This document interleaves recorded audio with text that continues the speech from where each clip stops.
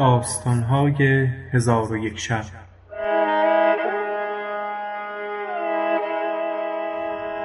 چون شب 23 برآمد گفت ای ملک جوانبخت. چون از حسن بدرالدین خبری نرسید، شمس الدین وزیر گفت کاری کنم که پیش از من کسی چنان کار نکرده باشد. پس قلم و قرطاس گرفته آنچه که در حجله بود همه را یک یک بنوشت که فلان چیز در فلان جا و چیز دیگر در فلان مکان است. پس از آن ورقه فرو پیچید و فرمود که چیزهای اثاث حجله خانه در صندوق نگاه دارند و خود دستار و ردای حسن بدرالدین را با بدره زر نگاه داشت. و اما دختر وزیر را زمان آبستنی به انجام رسید. پسری چون قمر بزاد که به پدر خود حسن بدرالدین همی مانست. ناف او را ببریدند و سرمه به چشمان او بکشیدند و به دایگانش سپرده او را عجیب نام نهادند. چون 7 ساله شد وزیر شمس الدین او را به آموزگاری سپرد که در تربیت او بکوشد. 4 سال در دبستان بود و با کودکان دبستان جمع می کرد و ایشان را دشنام می داد و می گفت شما با من چگونه برابری توانید کرد که من پسر وزیر مصرم. کودکان شکایت پیش استاد بردند. استاد گفت من شما را سخنی بیاموزم که اگر آن سخن را به عجیب بگویید دیگر به دبستان نیاید و آن این است که چون عجیب باز آید بر وی جمع شوید و از هر سو حدیثی به میان آورید و در آن میان بگویید که هر که نام باب و مام خود نداند او حرامزاده است و در میان ما نبایدش نشست. پس چون بامداد شد کودکان به دبستان آمدند و عجیب نیز حاضر شد. کودکان بر او گرد آمدند و از هر سو سخن راندند و گفتند در میان ما ننشیند مگر کسی که نام پدر و مادر بگوید. آنگاه یکی از ایشان گفت نام من ماجد و نام پدرم عزالدین و نام مادرم الواست. و دیگری نیز به همان سیاقت نام خود و نام پدر و نام مادر باز گفت تا آنکه نوبت به عجیب افتاد. گفت مرا نام عجیب و نام مادر ست الحسن و نام پدرم شمس الدین است وزیر مصر. کودکان گفتند به خدا سوگند وزیر پدر تو نیست. عجیب گفت به خدا سوگند وزیر پدر من است. کودکان بر وی بخندیدند و گفتند چون نام پدر نمیدانی از میان ما بدر شو. در حال کودکان از وی پراکنده گشته به او بخندیدند. عجیب تنگدل گشته گریستن آغاز کرد. آموزگار با او گفت مگر گمان می کردی که شمس الدین تو را پدر است؟ ای فرزند شمس الدین پدر تو نیست. پدر تو را نه ما می شناسیم و نه تو، از آنکه مادرت را سلطان مصر به سیاهی گوش پشت تزویج کرده بود.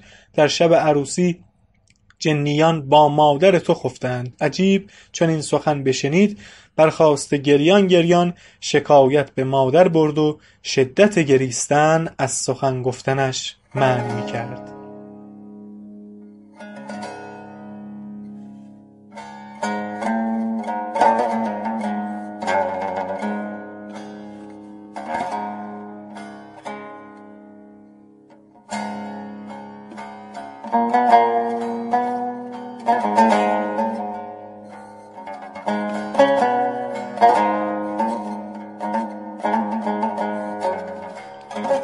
چون مادر گریستن او بدید دلش بر وی بسوخت. گفت ای فرزند از بهر چه گریانی؟ عجیب آنچه از کودکان و آموزگار شنیده بود با مادر باز گفت و نام پدر را پرسان گشت. ست الحسن گفت پدر تو وزیر مصر است. عجیب گفت او پدر تو جد من است. راست گو که پدر من کیست وگرنه خود را بکشم.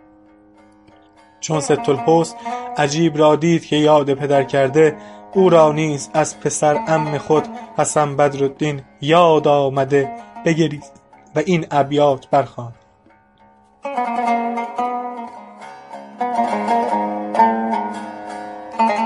رفتی و همچنان به خیال من اندری، گویی که در برابر چشمم مصوری. با دوست گنج فقر بهشت است و دوستان، بی دوست خاک بر سر گنج و توانگری. تا دوست در کنار نباشد به کام دل، از هیچ نعمتی نتوانی که برخری. گر چشم در سرت کنم از گریه باک نیست، زیرا که تو عزیزتر از چشم بر سری. پس از آن بگریست و عجیب نیز همی گریست که شمس الدین وزیر در آمد و گریستن ایشان بدید. سبب گریستن باز پرسید. ست الحسن حکایت فرزند خود و کودکان دبستان را با پدر حدیث کرد. شمس الدین را نیز پسر برادر به خاطر آمده محزون شد و بگریست.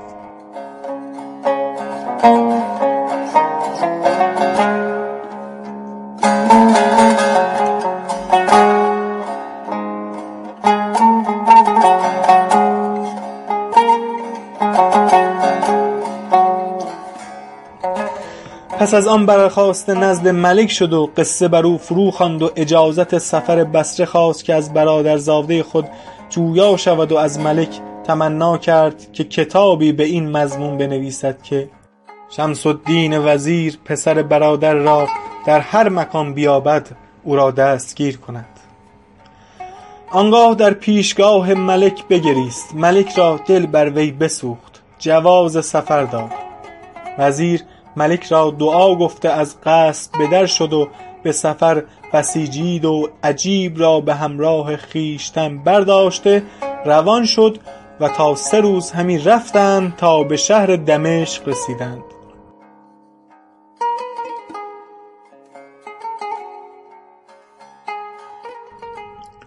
وزیر دید که دمشق شهری سبز و خرم و درختان بسیار و نهرهای روان دارد و در خرمی چنان است که شاعر گوید بر طرف چمن شاخ درختان چه شکوفه مانند بت سیم که بر مشک عذار است.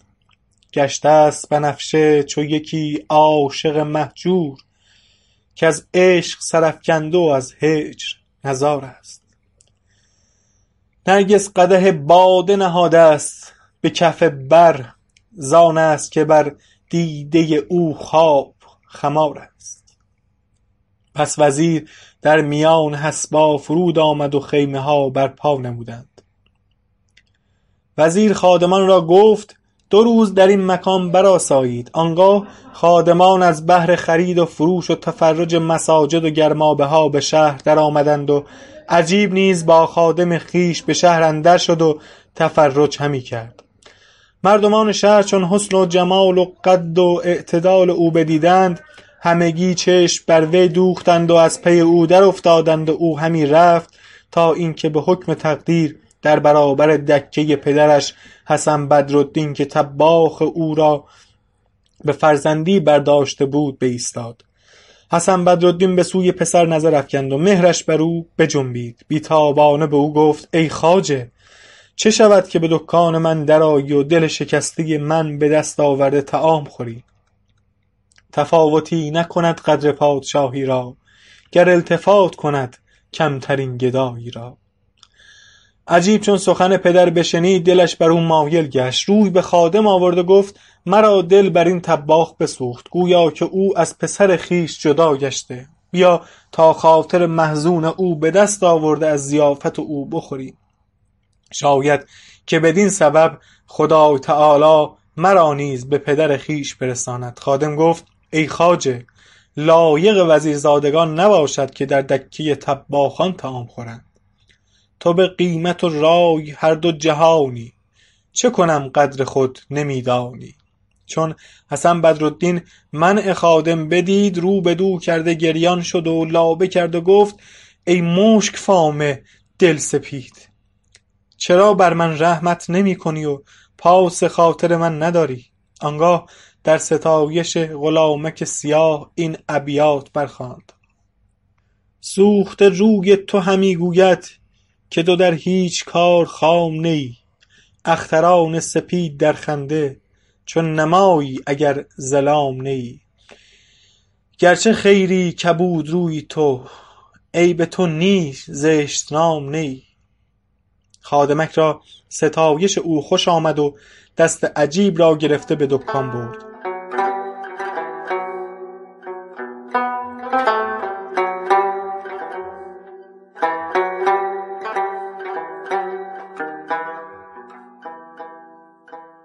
حسن بدرالدین حب الرمان پخته بود.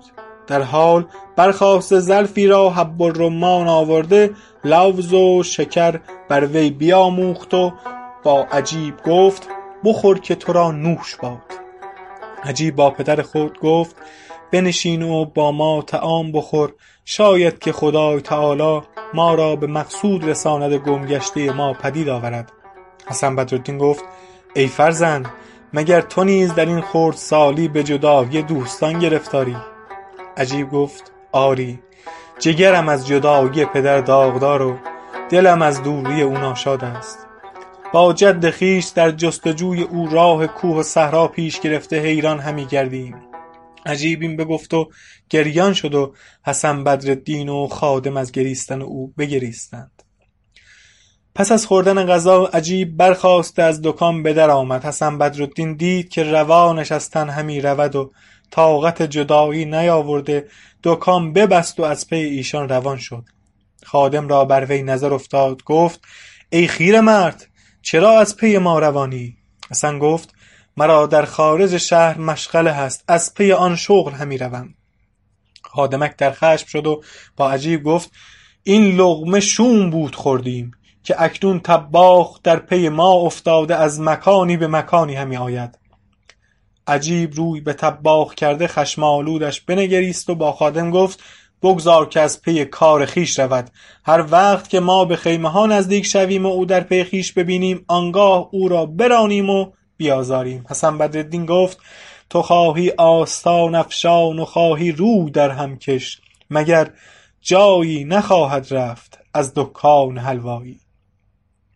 القصه عجیب با خادمک روان شد و حسن بر اثر ایشان همی رفت تا به خیمه ها نزدیک شد. آنگاه عجیب نگاه کرده حسن را در پی خود یافت، خشمگین گشته سقدش گفت و سنگی گرفته بر جبینش زد. حسن را جبین بشکست و بی خود افتاده خون از جبینش روان شد و عجیب با خادم به خیمه ها در آمد.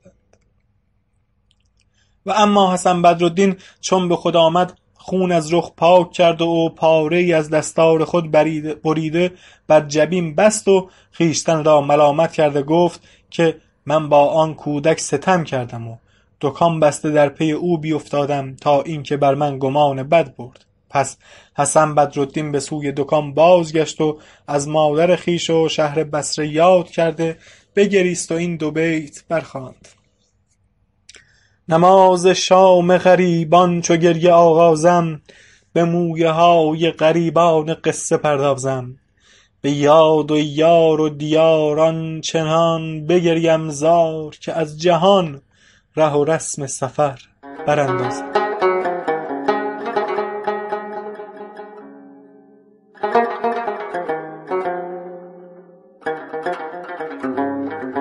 و اما شمس الدین وزیر 3 روز در دمشق بماند. روز 4 به سوی بصره روان شد. چون به بصره رسید در منزلی فرود آمده برآسود. پس از آن نزد سلطان بصره شد. سلطان حرمت او را بداشت و از سبب آمدنش باز پرسید. وزیر قصه خود فرو خواند و به سلطان بنمود که علی نورالدین نام برادری داشته. سلطان چون نام نورالدین بشنید از برای او آمرزش طلبید و گفت ای وزیر، او وزیر من بود، من او را بسی دوست می داشتم. 12 سال پیش از این سپری شد.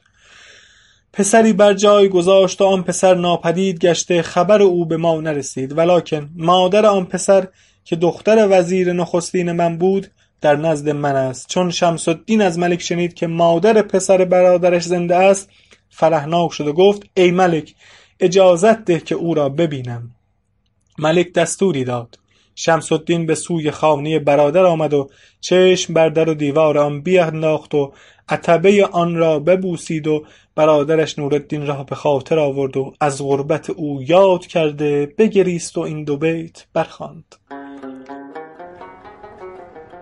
از روی یار خرگهی ایوان همی بینم تهی، و از قد آن سرو سهی خالی همی بینم چمن.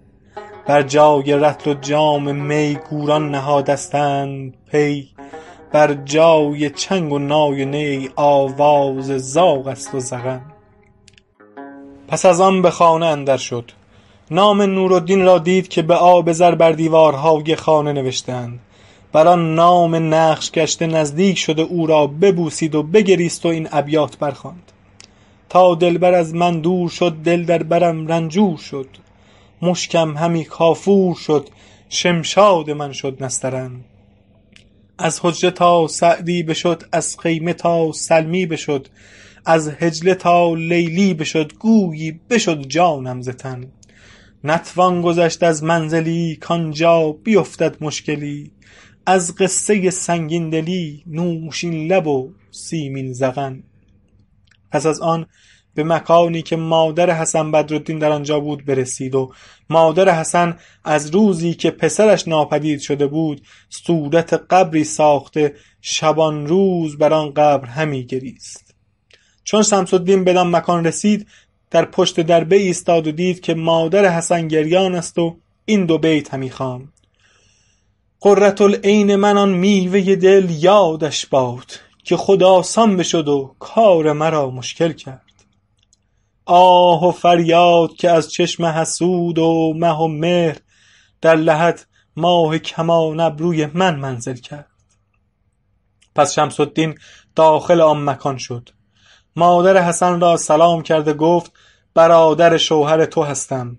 پس از آن قصه بر وی فرو خواند و گفت: حسن بدرالدین با دختر من شبی به روز آورده، دخترم از او پسری زاده است و اکنون آن پسر با من است.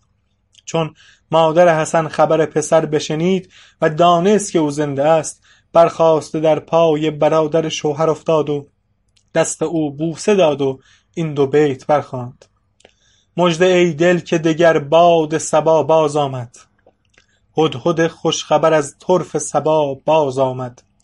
چشم من از پی این قافله بس آه کشید، تا به گوش دلم آواز درا باز آمد. پس از آن وزیر فرمود که عجیب پسر حسن بدرالدین را بیاوردند. چون عجیب را حاضر آوردند، جده او را در آغوش گرفته بگریست. شمس الدین گفت: این نه وقت گریستن است، بلکه باید ساز و برگ رحیل کنی و با ما به دیار مصر روان شوی. امید هست که خدای تعالی پراکندگی ما را جمع آورد. مادر حسن در حال برخاسته ذخیره ها و کنیزکان خود را جمع آورد و شمس الدین نزد سلطان بصره شده او را وداع کرد و سلطان بصره هدیه ها به سوی ملک مصر فرستاد و همان روز وزیر با زن برادر خود روان شدند و همی رفتند تا به دمشق برسیدند و در آنجا فرود آمدند. وزیر با خادمان گفت: هفته‌ای در این شهر خواهیم بود تا تحفه‌ای لایق از برای سلطان مصر فراهم سازیم. عجیب با خادمک گفت که تفرج را بسی شوقمندم، برخیز تا به بازار دمشق رویم و ببینیم که بر آن طباخ که طعام او را خورد و جبینش را شکستیم چه ماجرا رفته. خادم فرمان پذیرفت. در حال عجیب و خادمک از خیمه ها به در آمدند و عجیب را مهر پدری به سوی طباخ همی کشید تا به دکان طباخ برسیدند. حسن بدرالدین را دیدند که در دکان ایستاده است.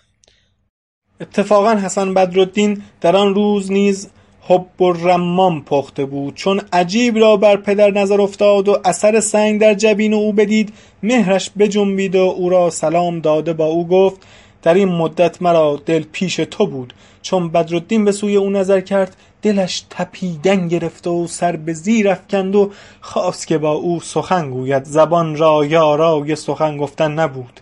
پس از زمانی سر برکرده با فروتنین ابیات برخواند: ای که با سلسله زلف دراز آمده ای، فرصتت باد که دیوانه نماز آمده ای. آب و آتش به هم آمیخته ای، از لب و رخ چشم بد دور که خوش شعبده باز آمده ای. آفرین بر دل نرم تو که از بحر ثواب، کشته غمزه خود را به نماز آمده ای. پس از آن گفت: چه شود که خاطر حزینم شادمان کنید و از طعام من بخورید؟ و ای پسر، به خدا سوگند من در پی تو نیفتادم، مگر این که مرا خرد به زیان رفته بود. عجیب گفت به خدا سوگند تو دوستدار منی که در پی من افتاده ای و همی خواستی که مرا رسوا کنی. اکنون طعام تو را نخواهم خورد مگر این که سوگند یاد کنی که از دکان بر نیایی و بر اثر ما روان نشوی، وگرنه دیگر به سوی تو باز نگردم و ما هفته‌ای در این شهر مقیم هستیم. بدرالدین سوگندها یاد کرد. پس عجیب و خادم به دکان در آمدند. بدرالدین ظرفی پر از حب الرمان شکر آمیخته پیش آورد. عجیب گفت تو نیز با ما بخور، شاید خدای تعالی ما را فرجی عطا کند. بدرالدین فرحناک گشته با ایشان به خوردن نشست، ولی چشم از روی عجیب بر نمی داشت. عجیب گفت اگر نه عاشق منی چرا چشم از من بر نمی داری؟ بدرالدین گفت گر برکنم دل از تو و بردارم از تو مهر، این مهر بر که افکنم آن دل کجا برم؟ و این دو بیت نیز بخواند. تو را می بینم و میلم زیادت می شود هر دم، مرا می بینی و هر دم زیادت می کنی در دم. ندارم دستت از دامن به جز در خاکدان غم، چو بر خاکم گذاراری بگیرد دامنت دستم. القصه بدرالدین گاهی لقمه به عجیب میداد و گاهی به خادمک تا اینکه سیر شدند. آنگاه به آب گرم دست ایشان بشست و دستارچه‌ای حریر آورده دست ایشان پاک کرد و گلاب بر ایشان بیفشاند. پس از آن 2 ظرف شربت با گلاب آمیخته پیش آورد و گفت احسان بر من تمام کنید و اینها را بنوشید. عجیب و خادم آنها را بنوشیدند و بیش از عادت سیر شدند.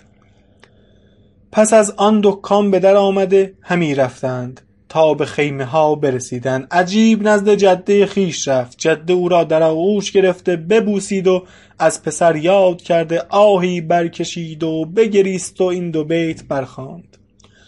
تا نزد من ای فراق مسکن کردی، احوال مرا به کام دشمن کردی. ای درد فراق یار اگر زنده بوم، با وصل بگویم آنچه با من کردی. پس از آن با عجیب گفت ای فرزند کجا بودی؟ عجیب گفت در شهر دمشق بودم. در آن هنگام جده برخاست و ظرفی حب الرمان که شیرینی آن کم بود پیش عجیب آورد و با خادم گفت بنشین و با خواجه خود حب الرمان بخور. خادم بنشست. عجیب لقمه برداشته شیرینی آن را کم یافت، چون سیر بود از خوردن آن آزرده شد و گفت این چگونه طعامی است؟ جده گفت ای فرزند چون است که طعام مرا نمی پسندی و حالان که حب الرمان را کسی چون من نیکو نتواند پخت مگر پدر تو حسن بدرالدین.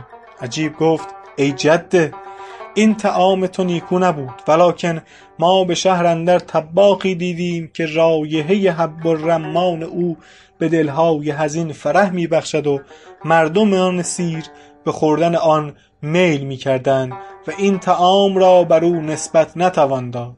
چون جده این سخن بشنید در خشم شد و سوی خادم نظر کرده گفت چون قصه به دینجا رسید بامداد شد و شهرزاد لب از داستان فرو بست.